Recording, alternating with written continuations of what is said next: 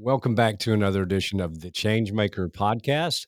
I'm your host, Deke Copenhaver, and today my guest is an old friend of mine, um, Dr. Mark Ghoulston. And Mark, I'm gonna read a little bit of your bio and a few things about you, but if I had to read the whole thing and all your accomplishments, we wouldn't get through the show, frankly. So you're a rather accomplished man.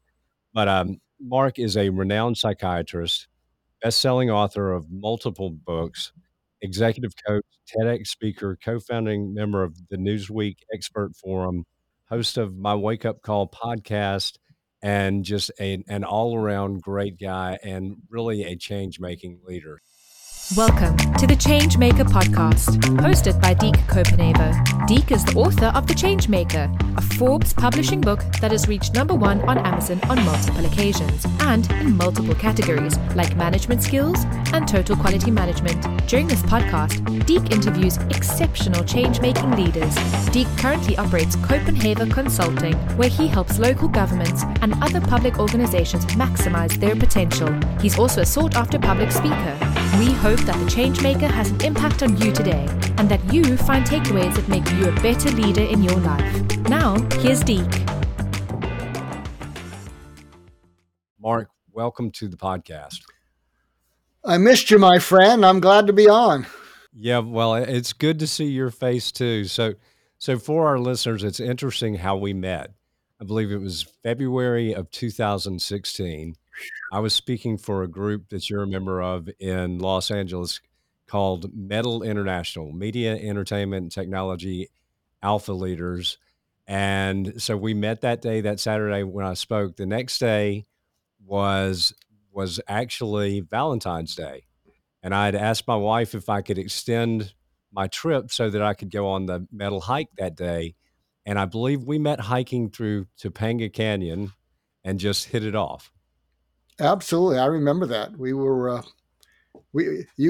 had each other at hello, and it hasn't stopped. Well, the interesting thing is they always say that on those hikes, and you're a member of Metal, but that those are co-ed, whereas the meetings are not co-ed. So all these young, beautiful girls, and I'm like, You got stuck with it me, ends up I'm Deke. not hanging out with young, beautiful girls. You and I are hanging out together, but I think it's a wonderful relationship, and I've enjoyed staying in touch throughout the years. Well, so have I, and you were a wonderful guest on my podcast, My Wake Up Call. Well, Mark, you are the best-selling author of multiple books, but you actually authored two books during the pandemic. So tell our audience a little bit about that.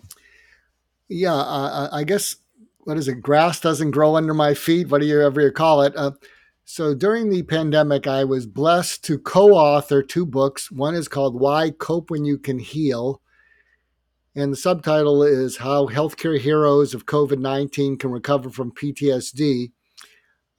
It really is about how anyone can begin to heal from PTSD instead of how people can begin to get over it instead of just getting past it. And there's a difference.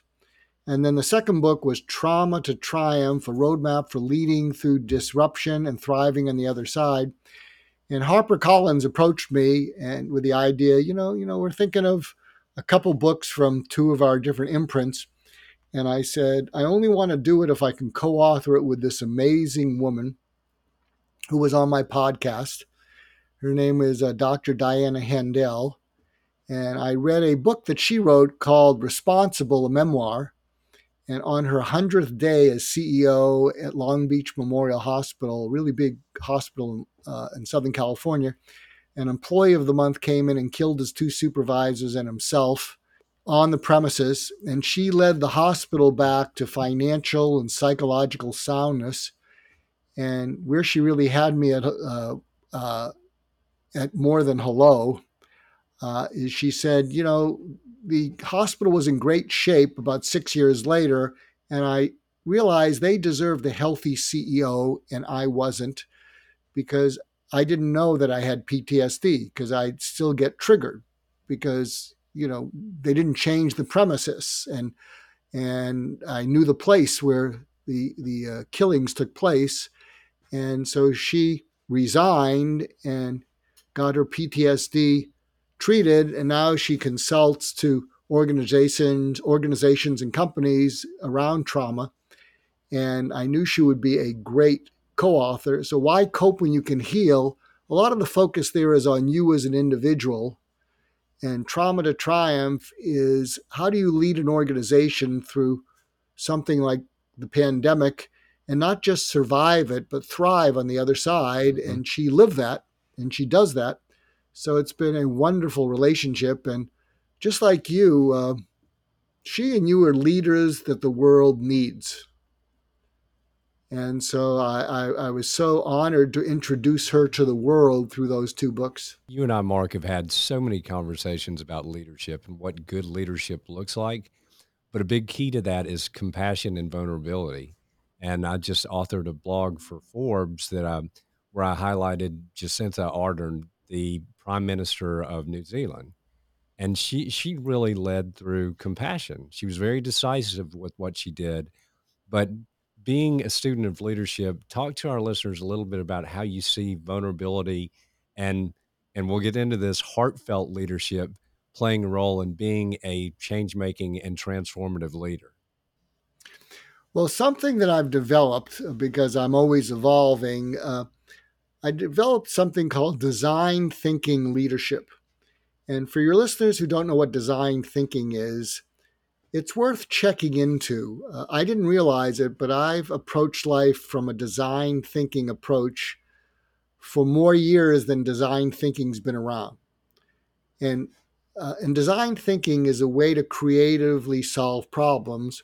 But what really gets to me, the first step of design thinking is you need to let go of almost anything you know and empathize with whoever the people are that you're trying to lead through change, sell a product to, and let go of anything you know, any preconceived notions, and just empathize with them. So I'm this founding member of the Newsweek Expert Forum, and one of my first articles was, if you look up Design Thinking Leadership Newsweek, my last name, you'll find it. And I put myself in I created in my mind's eye an avatar, meaning, kind of a representative of people and what they look for in a leader. And tell me if you can resonate with this. And so I thought, what I would look for in a leader and what I think the world is looking for and what I believe Diana Handel and you are, is I'd want to be able to trust them, have confidence in them, feel safe with them, feel respect, would want to be able to admire them, would want to be able to actually like them, and would like to feel inspired by them. And if you're listening in and you think that's too woo-woo, well, what do you think of a leader that instead of trust, you distrust? Instead of confidence, you doubt them. Instead of safety, you feel unsafe. Instead of respect, you feel you can't respect them. Instead of admiring them, you feel embarrassed for them. Instead of liking them, you dislike them. And instead of being inspired, they just leave you blah. And so I've come up with, and I do executive coaching, but what I tell my clients is, I will only coach you if you want to grow into being this leader. So at this stage of my life, I feel an urgency about the kind of leaders that the world needs. And then here are the observable behaviors that result in your being that kind of leader. And Diana is amazing with all of these, and you are too. So to be a leader that causes people to feel trust, confidence, safety, respect, admiration, liking, and inspired, you need to be unflappable under pressure, but you can't be robotic. So unflappable, present, taking charge without being controlling, knowledgeable so you don't shoot from the hip, wise so you know what's important and what is worth fighting for and what's worth just sort of saying, well, let's not bother with that. You need to be someone who stands up for the right things and stands up to people who violate those things. You need to be someone who doesn't take yourself too seriously. I mean, you don't have to be overly a jokester, but I think in some of those self-deprecating moments that JFK was known for, Obama was known for, I think people having a sense of humor about themselves, it makes it easy to like them. And also you have to have this.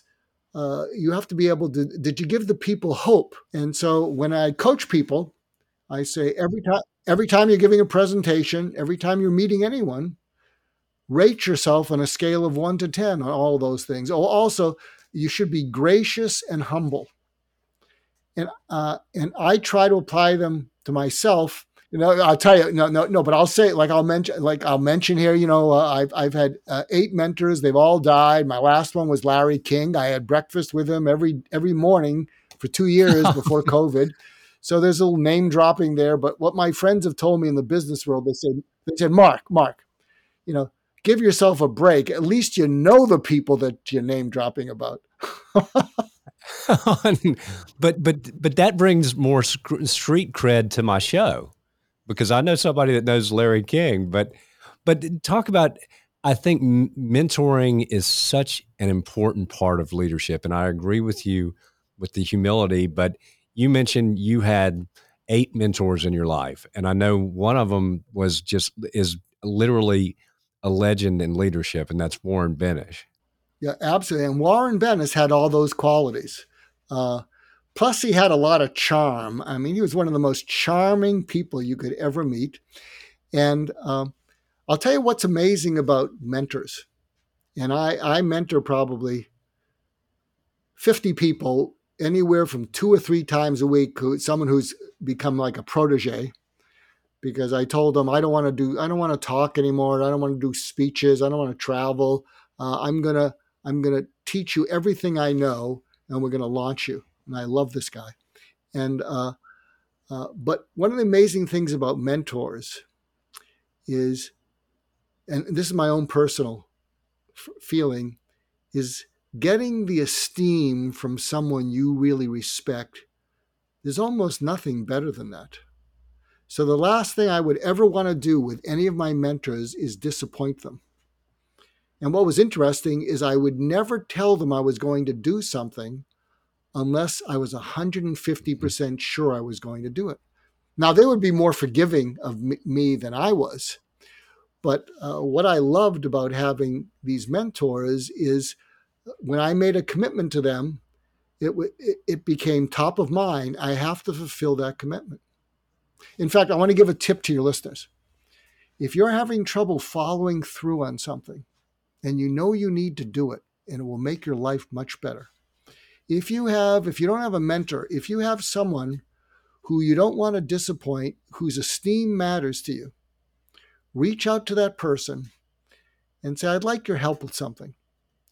And, my guess is you have such a relationship, they'll say, okay, happy to help. What's this about? You could say, this one thing I've been putting off doing, and I want to motivate myself to finally do it. And what I want to do is tell you what it is. And, every time we get together, you don't even have to remember what it is. All you have to do is say to me is, how's that thing you told me you wanted to do going? Because the last thing I would want to do is come up short and make excuses. I mean, it really works. It's really quite remarkable. So there's a number of things I wouldn't tell Warren Benish or other people unless I was so sure that I was going to do it. It's funny that you say that, and it reminds me of a situation that I had in my life. So we here in Augusta have the largest half Ironman in North America. So the second year we had it when I was still in office, the first year we had it, I went down when I was mayor of Augusta. I went down to thank everybody for coming, to thank the athletes for coming. And so I got up on the stage and I said, and I also want to tell you, you're making me feel lazy. So next year I'm in. Because I figured if I said that from the stage, that there was no way I couldn't do it. But that's part of leadership too, is there has to be accountability. And I think that's once again, vulnerability, accountability, ethical, principled leadership is so important in today's world. And frankly, it's just, we have seen great examples of good leadership throughout COVID. I'm sure you have, but politically, things haven't always looked so good. I'm personally the eternal optimist. And I thought, being a former politician, I thought, gosh, now we're in the midst of a pandemic and both parties can work across party lines and they can be statesmen. What's your take on that? That didn't seem to work out too well. Yeah, really disappointed in that. But I want to go back to vulnerability because there's something I want to share with your listeners that they can do. Because I feel I look pretty good for my age. I'm in my 70s, but I want to share what I know in the world. I'm part of a group called Marshall Goldsmith's MG100, which are some of the best coaches in the world. I feel humbled to be part of that. But something that I've been sharing with companies, and you don't need me to do it, about how to make the most, how to use the pandemic to help your culture. Because I did this after 9/11. After 9/11, I was called into organizations, groups of CEOs. I remember I did a meeting for 150 CEOs in South Bend, Indiana. It was one of those leadership associations, kind of like a Vistage, but something like that. And what we did, it was fascinating. And I'll send you a link to the article I wrote about it. I said, I'd like you to think about a dark time in your life. So they were all at tables. You can do this in your company. You can do this on a Zoom call. I'd like you to think about a dark time in your life that you never thought you'd get through, but you did. And what it showed you is you were stronger than you thought you were, and you were more adaptive than you thought you were. And also pick a time when someone special helped you through it. So when I would do these presentations, people would be crying within about 45 seconds because they were just sharing this courageous vulnerability that they'd gotten through. And I want to bring that up because there's a difference between courageous vulnerability that you've gotten through and learned from, and vulnerability that you're currently in the middle of. And I have mixed feelings about that because, when you can share a past vulnerability that you got through, people really respect that, admire that, trust that, have confidence in that. But the problem when you're sharing a present vulnerability is it can be, if you're in a meeting and you're saying, let's do a check-in. I mean, something that you and I have talked about offline. If someone shares, well, this past weekend, one of our relatives' sons died by suicide, or someone in my family, had a stroke and died. When you share a current vulnerability, you have to work around that in a meeting because human nature is, well, this, being compassionate and helping this person right now is more important, but we have an agenda. I mean, we've assembled people and we all care about this person. So I'm just sharing that.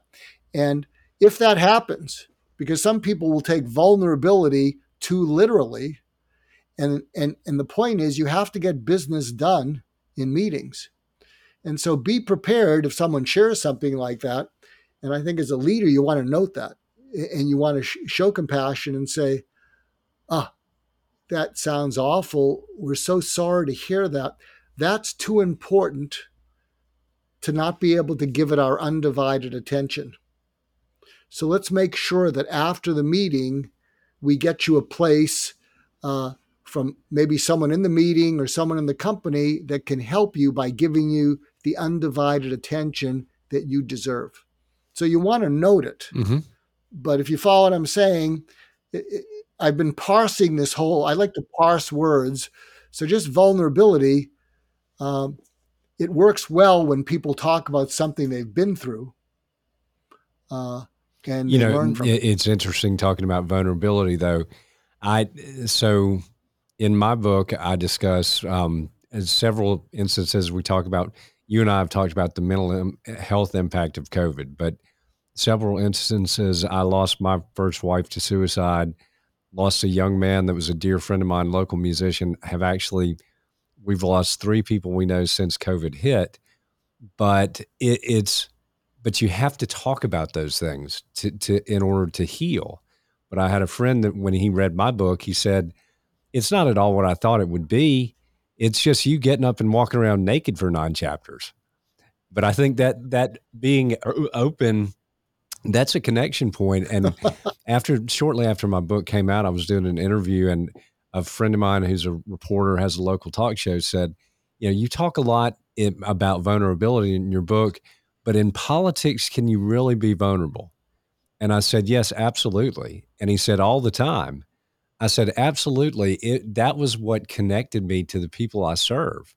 And I think as a speaker, as a podcast host, being open and honest and not guarded is really what helps connect you to people. But and I do want to get into a little bit about, for our listeners, just I've shared with you my concerns for the younger generation going through COVID. And, the studies I've done have shown that it's really 18 to 26-year-olds are being impacted the most from a mental health perspective. So talk about your viewpoint of that. And as you have a level of expertise in suicide prevention. I'd love to talk a little bit about worked with the FBI on hostage negotiations. So, but let's talk about the mental health aspect of COVID. Yeah, I trained as a psychiatrist at UCLA, and one of my earliest mentors was to suicide prevention what Warren Bennis was to leadership. His name was Dr. Ed Schneidman. He co-founded the Suicide Prevention Centers in Washington and Los Angeles. I think he founded the American Association of Suicidology. And when I started out as a psychiatrist, one of the good fortunes I had was that I had a fellowship that got canceled a couple of weeks before I finished my training. So I figured, well, I'll go out. Maybe some people will refer people to me. So Dr. Schneidman would refer these still suicidal patients who had to be discharged from UCLA. So they weren't acutely suicidal, and you couldn't keep them there forever.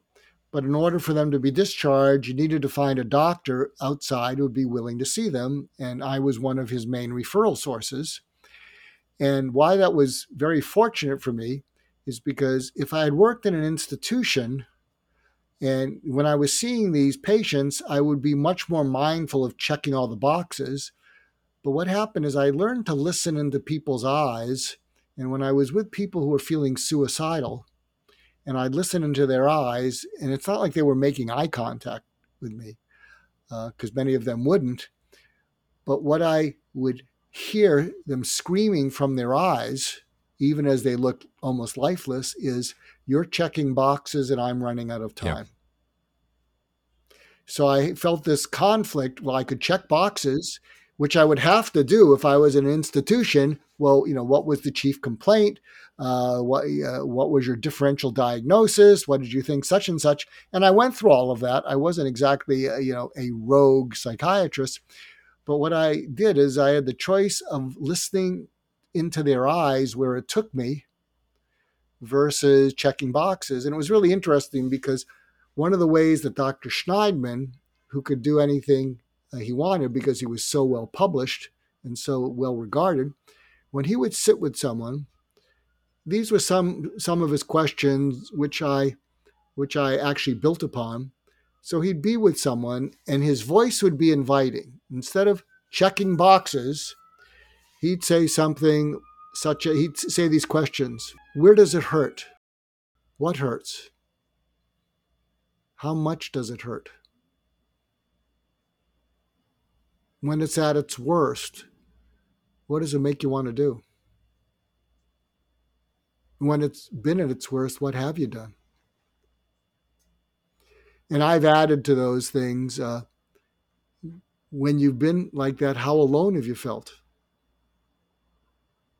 And something that I've added, actually, I'm going to give 4 tips because 3 years ago, someone who's become as close a friend to me as you are, a fellow named Jason Reed. He reached out to me because his 14-year-old son had died by suicide a year earlier. And he did a TEDx talk called The Most Important Conversation You Can Have with Your Teenager. And he reached out to me. And what happened is he was on vacation with his wife celebrating how great their life was. And he got a text message from his 14-year-old. And it said, uh, don't blame yourself. I'm sorry. Goodbye. And so he started screaming, and he called home to his mother-in-law, and he said, go find Ryan. And she looked around the house, and she went up into the attic, and he'd hung himself. And he left 2 notes, which they found in a top drawer. One was the password to his computer, and he'd been looking for ways to kill himself for months. And then the other Post-it note said, tell my story. So Jason did a documentary with over $200,000 of his own money called Tell My Story, and it's still available for free. If you look up Tell My Story film, you'll find it. And he tried to figure out why his son died by suicide, and he went up and down the west coast of the United States, and he spoke to people who had tried to kill themselves, people who treated people, suicide prevention centers. I'm in the last 10 minutes of the documentary. And since then, he and I have been doing presentations to an organization called EO, which is like a junior part of YPO. So YPO is Young Presidents Organization. EO is for younger members who haven't yet reached the YPO status. And so he and I did an EO Arizona before COVID. And then a month ago, we did an EO Seattle, which had a fair amount of entrepreneurs. And he shared his story about how he felt it was his fault. And then I talked about my understanding of what goes on inside the minds of people who want to die, and they want the pain to go away. And we got a perfect 10 score from everybody who attended, which is quite a feat. So in this coming October, we're going to speak to 500 EO members up in Reno. And what he talked about, so if people listening in, I think it's worth this is worth noting. One of the observations he made to me, which sticks with me, he said, when you talk to your teenager and you say, how are you doing? And they say, I'm great, they're usually good. But when they say, I'm fine, they're not. What they're usually saying is, leave me alone. And he said he felt it was his fault because he said, I'm an entrepreneur. If you're an entrepreneur, you solve things. People come to you all day long and you solve problems. So I don't listen to anything without turning it into a problem to solve. He said also, I never showed my vulnerability because, I don't want to worry my family. If you're going to go down the entrepreneur track, you're going to fail as often as you succeed. But I don't want to put that on my family. And he basically said, I made it impossible for my son to open up to me because I would give him solutions. And eventually we'd just say, I'm fine. And he would smile. And what was fascinating, he did a Goldcast video, and Goldcast is a company that has videos on the internet, and some of them, the top ones, are watched 150 million times, and his was watched 8 million times. And he spoke to about a dozen male founders, and he created a video called Teen Mental Health Webinar. If you look up Teen Mental Health Webinar on YouTube, you'll find it. And it shows his Goalcast presentation for about 9 minutes. And then I speak for about 25 minutes talking to parents. This is how to get through to your teenager. This is how you get them to open up. And I hope people will check that out. And I love to give some tactics, if I might, because if we're talking about this, you may have a teenager or a spouse who you're worried about and who won't open up. So here are 4 prompts that I've given out. They're on the internet, and they're now going to be available in this podcast. This is the lifesaver segment, not the change maker segment. And if you have a teenager that you're worried about or someone else you're worried about, but especially a teenager, they don't like heart-to-heart talks if you initiate it. They hate them. If they initiate one, you better listen to them.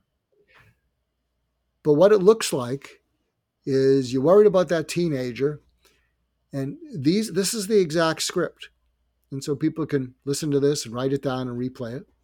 You say to your teenager, a lot of us parents are worried about our kids, and we read in the news how all of our kids are stressed out. They were, closed down. They're opened up. There's a lot of depression, anxiety, and self-destruction, and all of us parents are kind of worried. And can I just, talk to you about a few things and ask you a few things? And if you're lucky, you'll have a teenager that says, "Okay." That's if you're lucky. And then here are the 4 prompts. And it's best to do this while you're doing an activity, while you're driving, so it's not eyeball to eyeball, which they can't stand. You say, at its absolute worst, how awful are you capable of feeling about your life or yourself? They're going to say, what? Because this is not the usual conversation. At its absolute worst, how awful are you capable of feeling about your life or yourself? And if they say pretty awful, you're going to employ something that I named surgical empathy, which I introduced in Why Cope When You Can Heal, one of my books. And if they say pretty awful, you say pretty awful or very awful? Okay, very awful. And then the second prompt is, and when you're feeling that way, how alone are you capable of feeling with it? Pretty alone. Pretty alone or all alone? Okay, all alone. Then the third prompt is, take me to the last time you felt that. They're going to say, what? You're going to say, take me to the last time you felt it. Was it at 2:30 in the morning a couple nights ago? We heard you kind of walking around in your room for a while.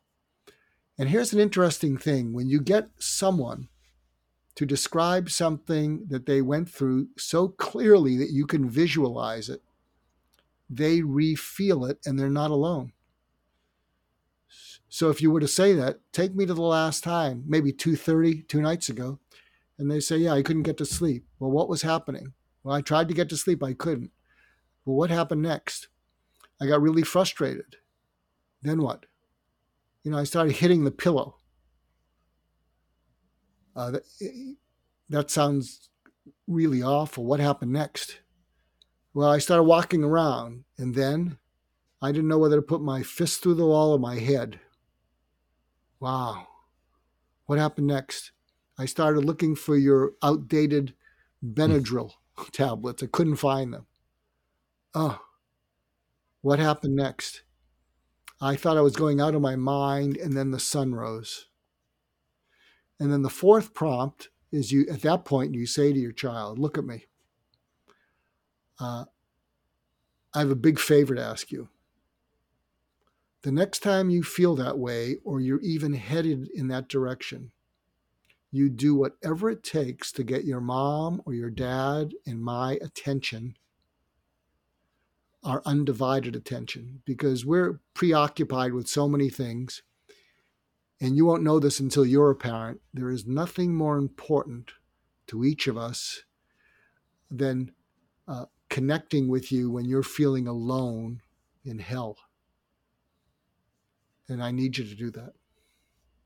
So can you follow those prompts? I mean, it's not the most comfortable conversation. No, and that's something that people need to know, especially these days.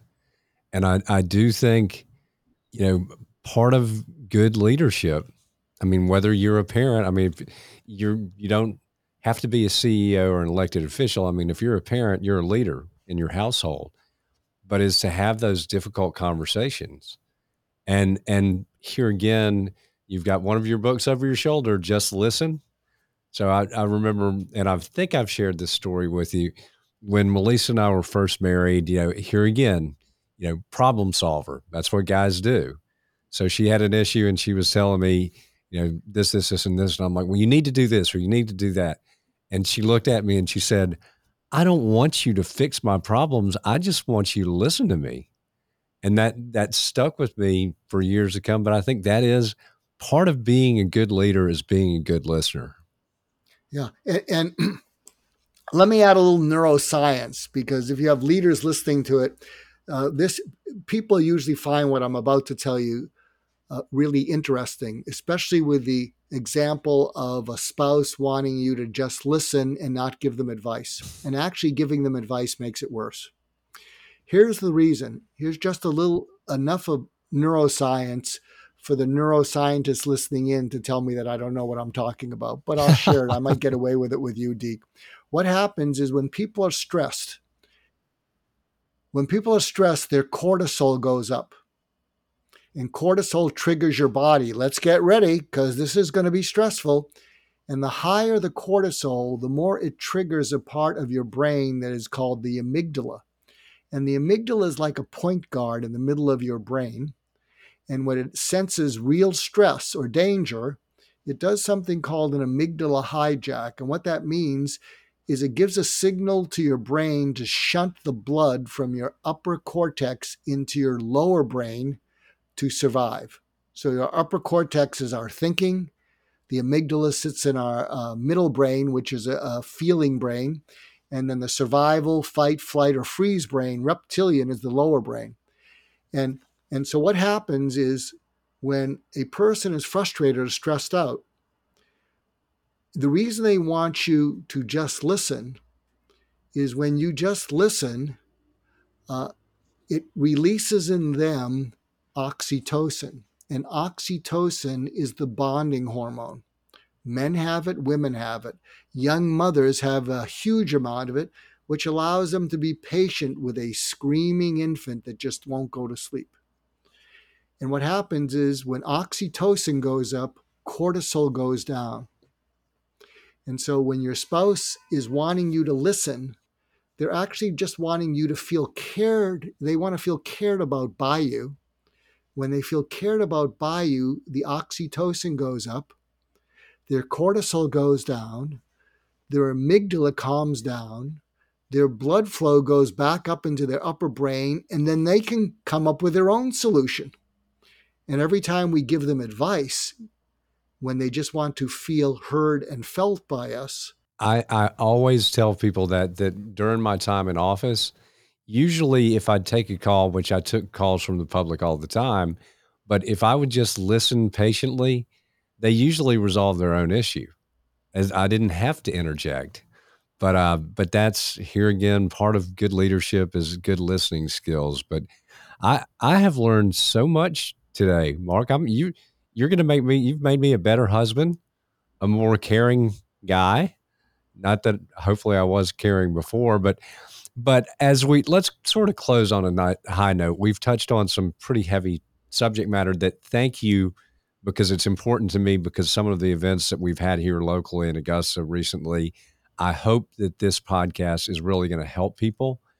But what is something about you, Dr. Mark Ghoulston, we talk about being vulnerable, that people might not know or suspect? You're a great dancer, maybe? Well, I'll tell you something. What the heck? I haven't said it publicly. Every day at 12:30 my time, whoever I'm with, and this works great in negotiations, hard negotiations, wherever I am, I stop them and I say, what are you grateful for? And they could be really angry. And I say, look, we'll get back to arguing. Don't worry. You know, I kept your place in your argument. What are you grateful for? And they'll say something. And then I say, good, I'm glad to hear that. And I'll get that from everyone in the room. And then I'll say, the reason I'm saying that is because on March 3rd of this year at 12:30, my oncologist told me I wasn't going to die. Wow. And I didn't know And you, that. and you didn't know that, Wow. Deke, but you know it Well, now. I think that that's a good And practice. I mean, you and but he told me no, he told me I'm going to be around for a long while, and uh, I have a highly treatable uh, lymphoma, but I'm going to be around for a while, and I haven't shared that anywhere, but because of my closeness to you. I just shared it with you. Well, I will tell you Is that vulnerable that enough, is my vulnerable friend? enough, but that is why you're a great leader and a great friend. So I'm blown away, but it's a great reminder. You took a negative and worked it into a positive to ask people what they're grateful for every day at 12:30. I might have to start using that one as well. Well, Mark, we're gonna have to wrap it up here, but where can people find you? I mean, you're like the world's most interesting man, so I'm sure people will want to find you. Where can they do that? Uh, I have a pretty decent LinkedIn profile. I couldn't say that a year ago, but it actually almost looks like me. So if you go to LinkedIn, what you read about me may resonate to what you've heard from me. I have a website, markghoulston.com, and my podcast, my wake up call is Rockin' and Rolling. And if you go there, I have wonderful guests like Deke Copenhaver, uh, Ken Blanchard, Larry King, Jordan Peterson, Esther Wojcicki, Dory Clark, some of the top women leaders in the world. And so that's rocking and rolling too. So I hope you'll check that out. And and that's more than enough. And then if you go to Amazon, you can find my 9 books there. You, If you look me up. you are humble, but as I say, you're very accomplished as well, my friend. But thank you so much, and we will stay in touch regularly now. And we talked about that at the beginning of the show or before we went on air. But thank you, and thank you for being a wonderful influence in my life. And I think nothing happens by chance. We ran into each other in Los Angeles all those years ago for a reason, and I think that's to do some good in the world. Well, and I'm going to be around for a while, but I feel an urgency to make sure we get that going. Absolutely. Well, thank you for being my guest, dropping the mic, and we are out.